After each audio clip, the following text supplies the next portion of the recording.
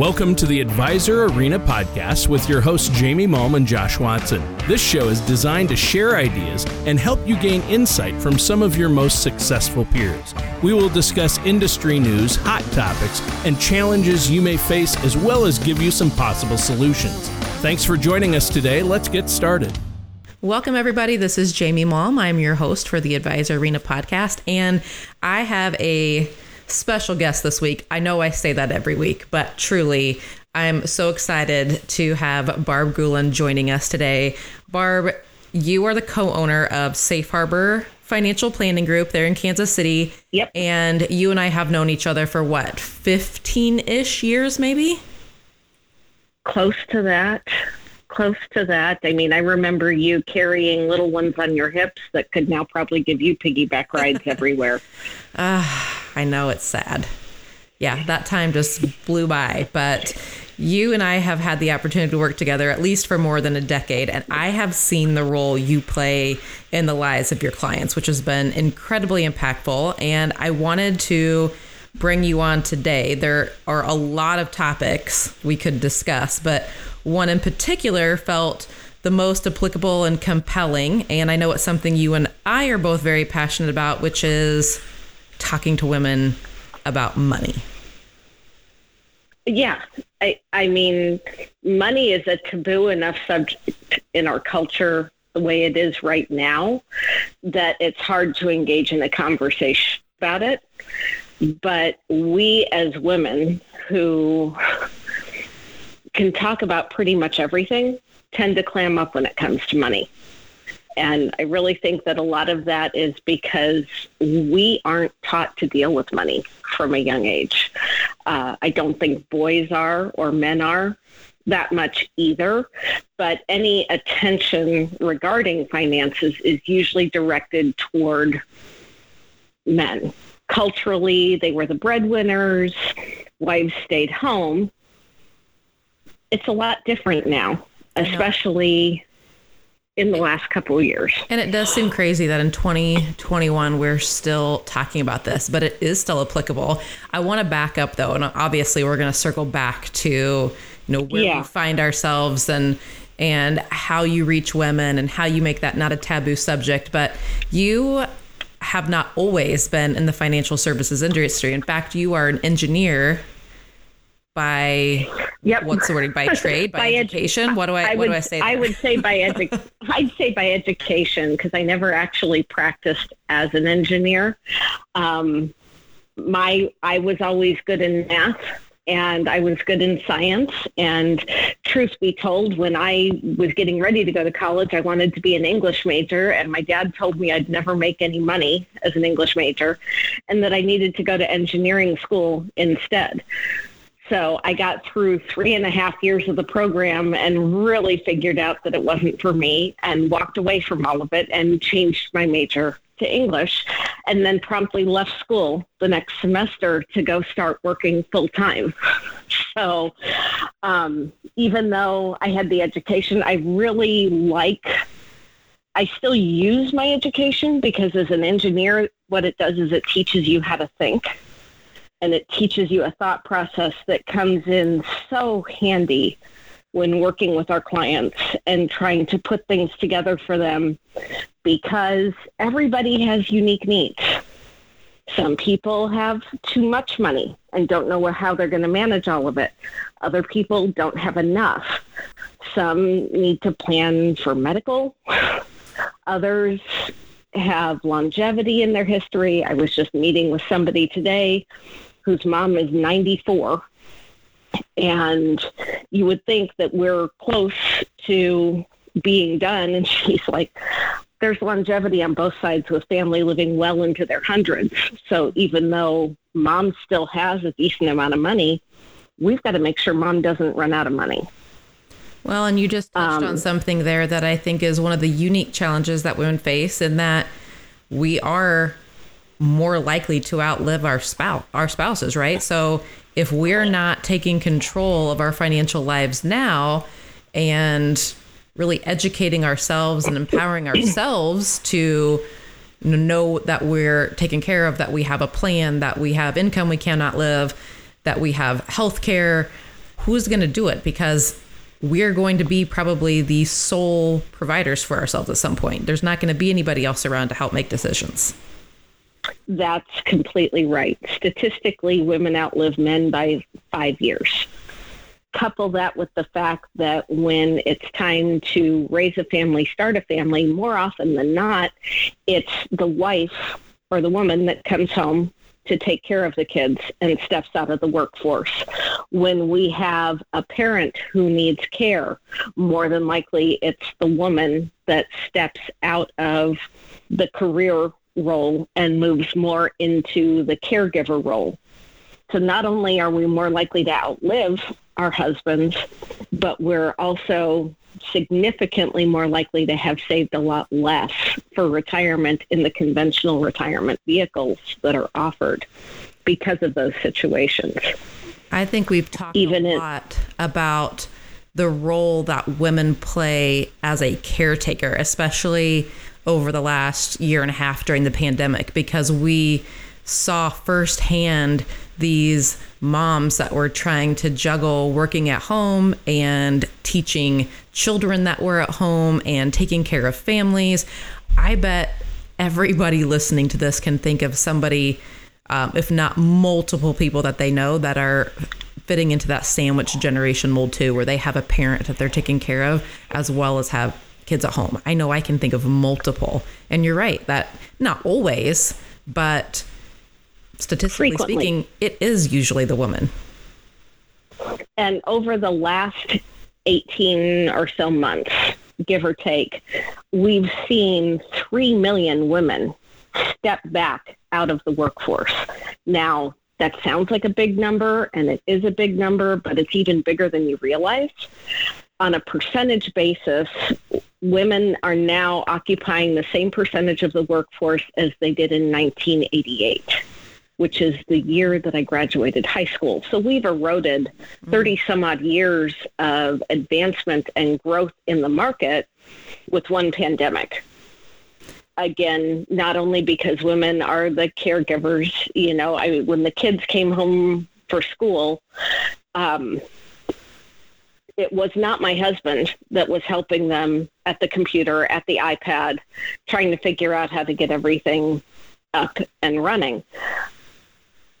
Also, more women are employed in the service industries that took the biggest employment hit with what happened with the shutdowns and everything that was impacted. So I want to ask you about the wage gap. And the last statistic I saw, I don't know if this is still accurate, but I believe it was 82 cents on the dollar is what women earn. And it wasn't too long ago. I believe I watched a documentary. Now I can't for the life of me remember where I watched this. Maybe you remember, because it didn't come out that long ago. But it really was an eye-opening perspective on the wage gap has less to do with just how we want to pay women less and more to do with the fact that women do more often choose to take a step back, to leave their careers for years at a time to raise families, or because of, something that's conflicting in their lives. Do you see the wage gap still when you meet with families being something that's still coming up quite a bit for many? Absolutely. If it's not, and even if it isn't an immediate wage gap in what their earnings are now, there's definitely a gap in their savings for retirement. And have, I would say, half to 2/3, maybe optimistically 75% of what their husband has saved for retirement. I, again, chalk it up to taking, Einstein's eighth wonder of the world is compound interest. So in the earlier years of marriage, when you've got kids at home, the husband might not have been putting as much away for retirement dollar for dollar as they are now, but that money has had an extra 10 years to grow over time. And so that gap exponentially is only going to increase. I mean, how many times have we seen that crazy graphic that if you put away $2,000 or $3,000 a year from the time you're 20 to the time you're 30, that if you didn't start and never saved anything else, if you don't start saving again until you're like 40, you've got to put away a crazy amount of money to catch up with it. It's not, you can't just put away that $2,000 a year and know that you're going to catch up. So what you're looking at is when we're young, we don't think about saving for retirement. And we put off setting aside money for our own needs, to start a college fund, to put the kids in sports or in some kind of extracurricular program to try to help them out and to foster their growth. All of those things are good. Yeah. We as women tend to be self-sacrificing to a fault. I'm just thinking of a personal story here. I remember being newly married, working as a bank teller, and I was going in, we must have been opening up like maybe a CD, maybe a Roth IRA or something. I can't remember now, but I remember Brad and I sitting there, and we were trying to decide how much we were going to put away. And I said, well, why don't you just do it? You put it in your name. Yep. And bless her heart, the woman who was opening it kind of looked at us and said, well, I don't know that that's the wisest thing. So without saying, hey, 50% of marriages end in divorce, you could get screwed here. she said, I know it sounds like a good idea now, but maybe no, let's take the same amount that you were going to open, but half goes to you and half goes to him. And at the time I thought, why the heck does it matter? But in hindsight, thankfully we're on year number 20, but it might not have, for many, it doesn't end up that way. And they probably don't think about it. They think, well, we'll just put it in your name, or the husband goes off to work or what have you. So here we have women that typically are more apt to be the caretakers. They stay at home or they start work later. They get a later start on investing. They earn less, and they're more likely to outlive. We kind of have a perfect storm going here without even factoring in the normal challenges that people face with retirement planning. We do. And then let's take that to the next level. Let's say you've got a couple that's met with a financial advisor. Again, for every person in the financial services industry that is male, let me rephrase that. For every person in the financial services industry that's a woman, there are 4 that are men. Mm-hmm. Do you know how many women vice presidents of marketing on the sales side we have at Gradient in my division? I'm afraid to ask now that I'm thinking about it. 2. Mm-hmm. And Gradient's a very progressive company. Correct. There just aren't very many of us, which is funny. If you take a step back and look, you think, oh, I don't think that actually is true. I don't think women play such a small role. And then you look around and realize, gosh, I'm the only one here. There's only one other. Yeah. And it's, at a company like yours, it's not a boys club thing. It's a talent pool issue. It's because too many women, we've been conditioned not to talk about money. We've been conditioned not to think about money. We've been conditioned not to ask about money. So typically when the married couple is sitting there in front of the male financial advisor, men naturally gravitate toward talking to men. Again, culturally, if you're talking more to the woman, it looks like you're trying to hit on her because we haven't figured out how to get past that. But that relationship, more often than not, is man to man, not man to couple. So when that husband dies 5 years before his wife is going to die, as advisors, there's an 80% chance that wife is going to go find somebody that listens to her. Sure. Within the first year. Again, there is a massive market for women out there who just want somebody who can answer their questions, who's not going to shame them, condemn them, make them feel like they're right, right, make them feel dumb. I joke in my women's events, I'm like, guys, this is like Vegas. What happens here stays here. No question is too dumb. No question is too small. No question is too unimportant. And because my events only have women in them. Occasionally, my husband is the token male to check people in, but he's also under strict rules not to speak up, which works about 80% of the time. Just saying. So I want to stop you there because I want to dig into this a bit. You started hosting women's events, so educational events on topics of finances. How long ago? When did you start these? I started them like every good business venture was timed right before the pandemic. We did our first 2 or 3 before the world shut down, and then moved to a webinar format for a while. And now I'm back meeting with people in person. Women are social creatures. I'm sure guys are too, but since we're talking about women, I'm focusing on women. They want to see you. They want to talk to you. They want to make sure you're real. They don't want something that's overly polished and perfected. They want to make sure that you're genuine and that you're typically going to shoot straight and give them an honest answer. I've had women come to my events that had $5 million. I've had other women that have come to my events that literally have $6,000 to their name and are on unemployment. And honestly, the women on that end of the spectrum need more help than the ones that actually have a decent amount of assets, because those are the ones that particular woman who is on unemployment, had $6,000 saved, wanted me to open up an investment account for her. And I'm like, there's no way I can ethically do that for you. And you've got to your unemployment's provide direction on what her options really are, and have some hard conversations, and be willing to step in and help when it may not even be monetarily beneficial for you. But that's what women need, is somebody to shoot them straight and say, here's what your options are. Here's what's not okay. This is not a path you should go down. Somebody that would just say, sure, let me invest whatever I can do for you, and good luck to you from there. That's probably a no-brainer, which I think women do very well as advisors. We just naturally connect.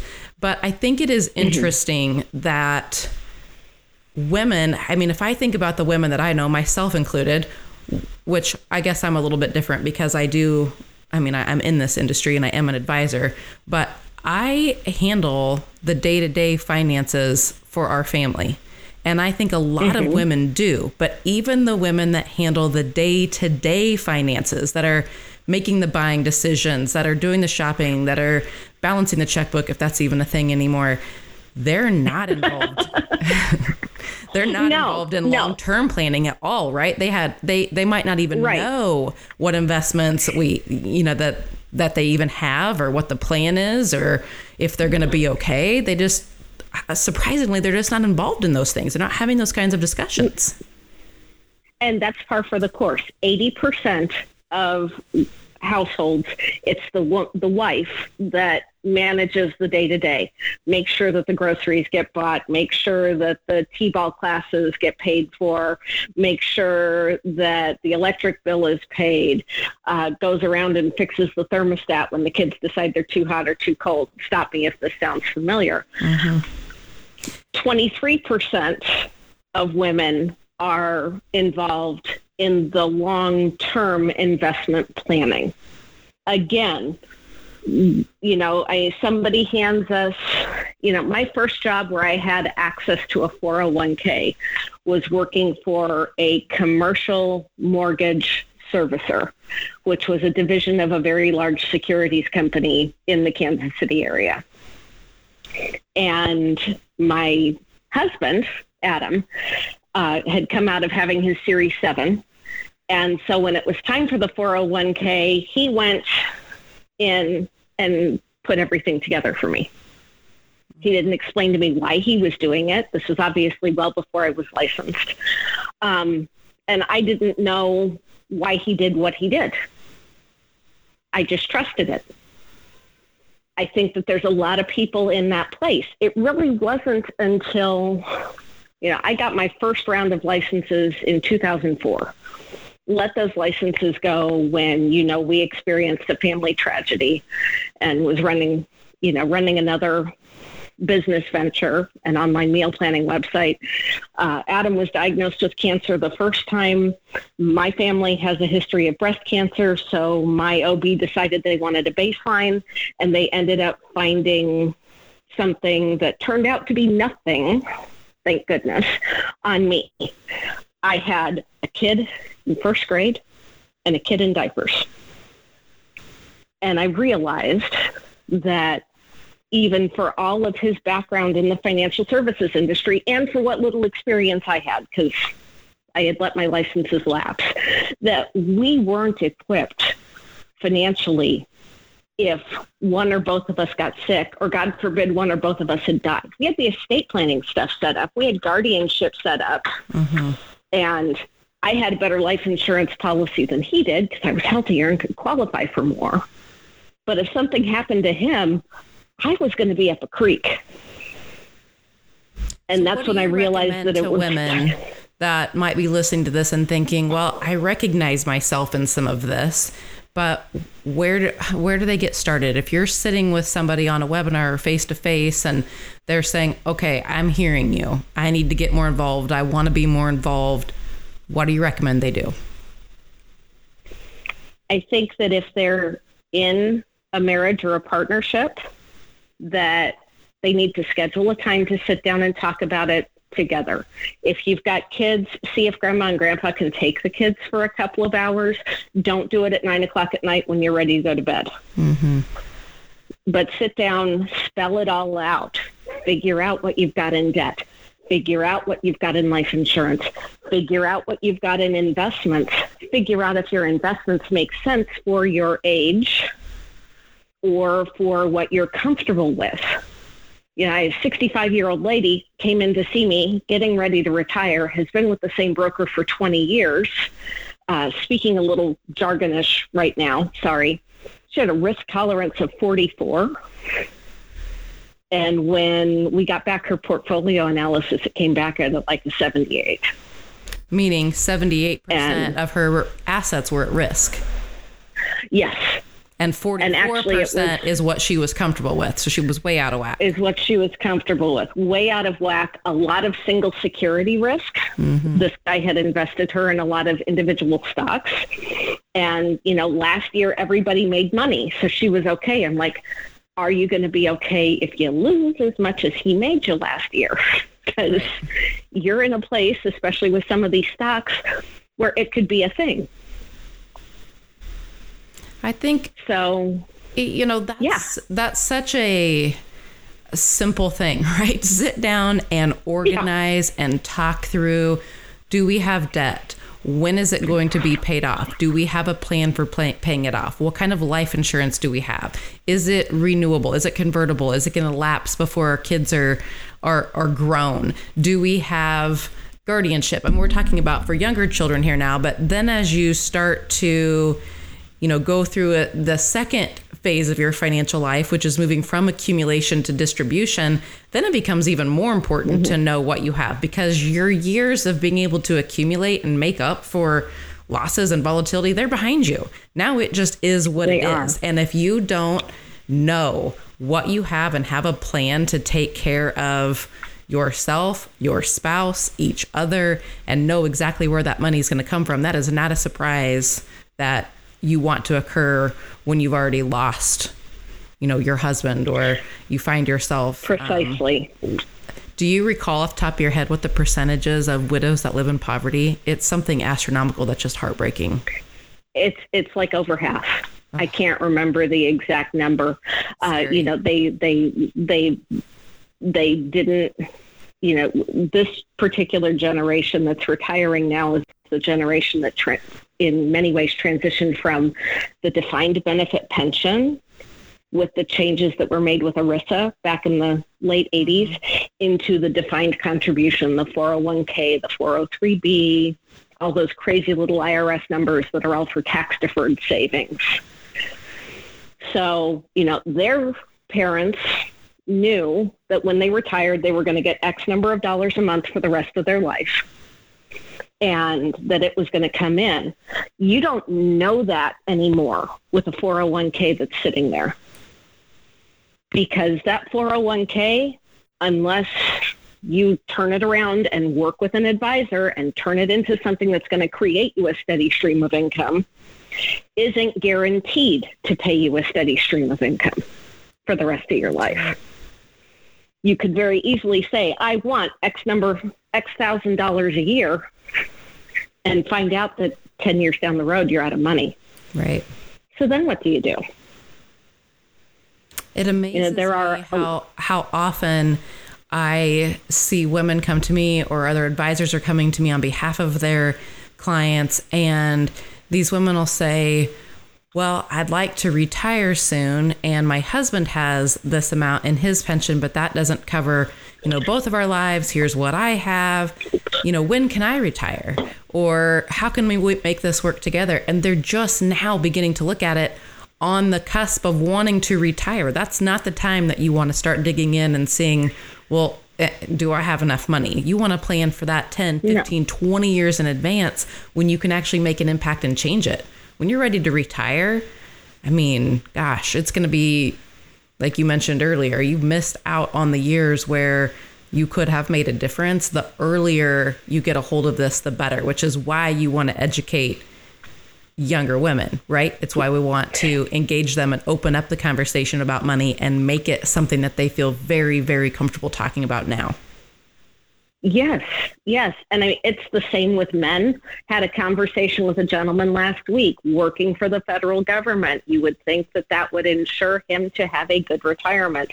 He was injured in a car accident off the job, so he's not eligible for a medical retirement in some ways. Long story short, he's put in his paperwork to get his pension and didn't realize until we ran the numbers for him that his federal pension was only going to be $400 a month by the time they take out all the money for health insurance and a survivor benefit, because his wife is substantially younger and is on his health insurance. Somehow he opted out of TSP and never contributed to TSP, so he doesn't have that. And he's not even 62 years old yet, so he's not even eligible for Social Security. Mm-hmm. These things happen to everybody, and the only way you're going to figure out if it's not going to happen to you is to ask the uncomfortable questions and plan ahead. My sister is, I don't think you've ever met her. You'd love her. She graduated from college with a double degree in economics and finance. Her husband lived by the mindset that they weren't going to have debt. They understood the value of compound interest, and they both work in the corporate world. So totally different situation than the entrepreneurial life that I've lived. My sister, 5 years ago, had 8 times the amount set aside for retirement as the average person her age. Why? Because they understood the value of compound interest. They understood the value of starting early. They lived below their means, especially in the early years, to be able to max out their 401ks. They found somebody to work with them at a young age, which a lot of us as advisors are reluctant to take on the young pups because they don't have a lot of money. Well, guess what, guys? They're not going to have a lot of money ever if they're not taught. It's a shame. But because of that, they'll be able to retire in 2 years if they want to and maintain their lifestyle because they plan. You have, this mindset of financial advisors that I only want to work with you if you've already made it, if you've already been successful. Well, that is our job as advisors, is to help you get there. So to be able to step in and serve people well, which is how to create financial freedom and financial independence, that's what I know you and I love doing so much, which is why I wanted you to come on. I love what you do for your clients. I love that you've been able to reach women specifically. So for the women financial advisors that are listening to this, we have a very unique opportunity to make sure that we are being proactive, that we are connecting with other women. And you are going to actually host our Women in Business webinar coming up. Is it May 17th? Is that the right date? I think it's the 18th. It's a Tuesday. Okay, so May 18th. So yeah. And I don't want to give too much away, but one of the things that I love that you do with your women clients is set them up immediately to see themselves in a certain personality type. And you're going to share that on the webinar. So yes, if any of us know anything about how we make buying decisions, women or men, it's always based on an emotional connection, never facts, figures, data, numbers. So if you're wondering, how do I really get women to see who they are, how they're most likely to make decisions, really recognize themselves in this emotional state, you don't want to miss this webinar. It's so impactful for women advisors so we can go out and serve women clients. And that's really where we can start turning this around. So I will post in the show notes the link if anybody is wanting to register. It'll also be on our Advisor Arena Facebook page. There's a link out there you can go to. But Barb, you do a tremendous job. I've loved working with you over the years. Thank you for joining us. It's been so much fun. I'm looking forward to the next 15. Me too. Thank you. All right. Bye-bye.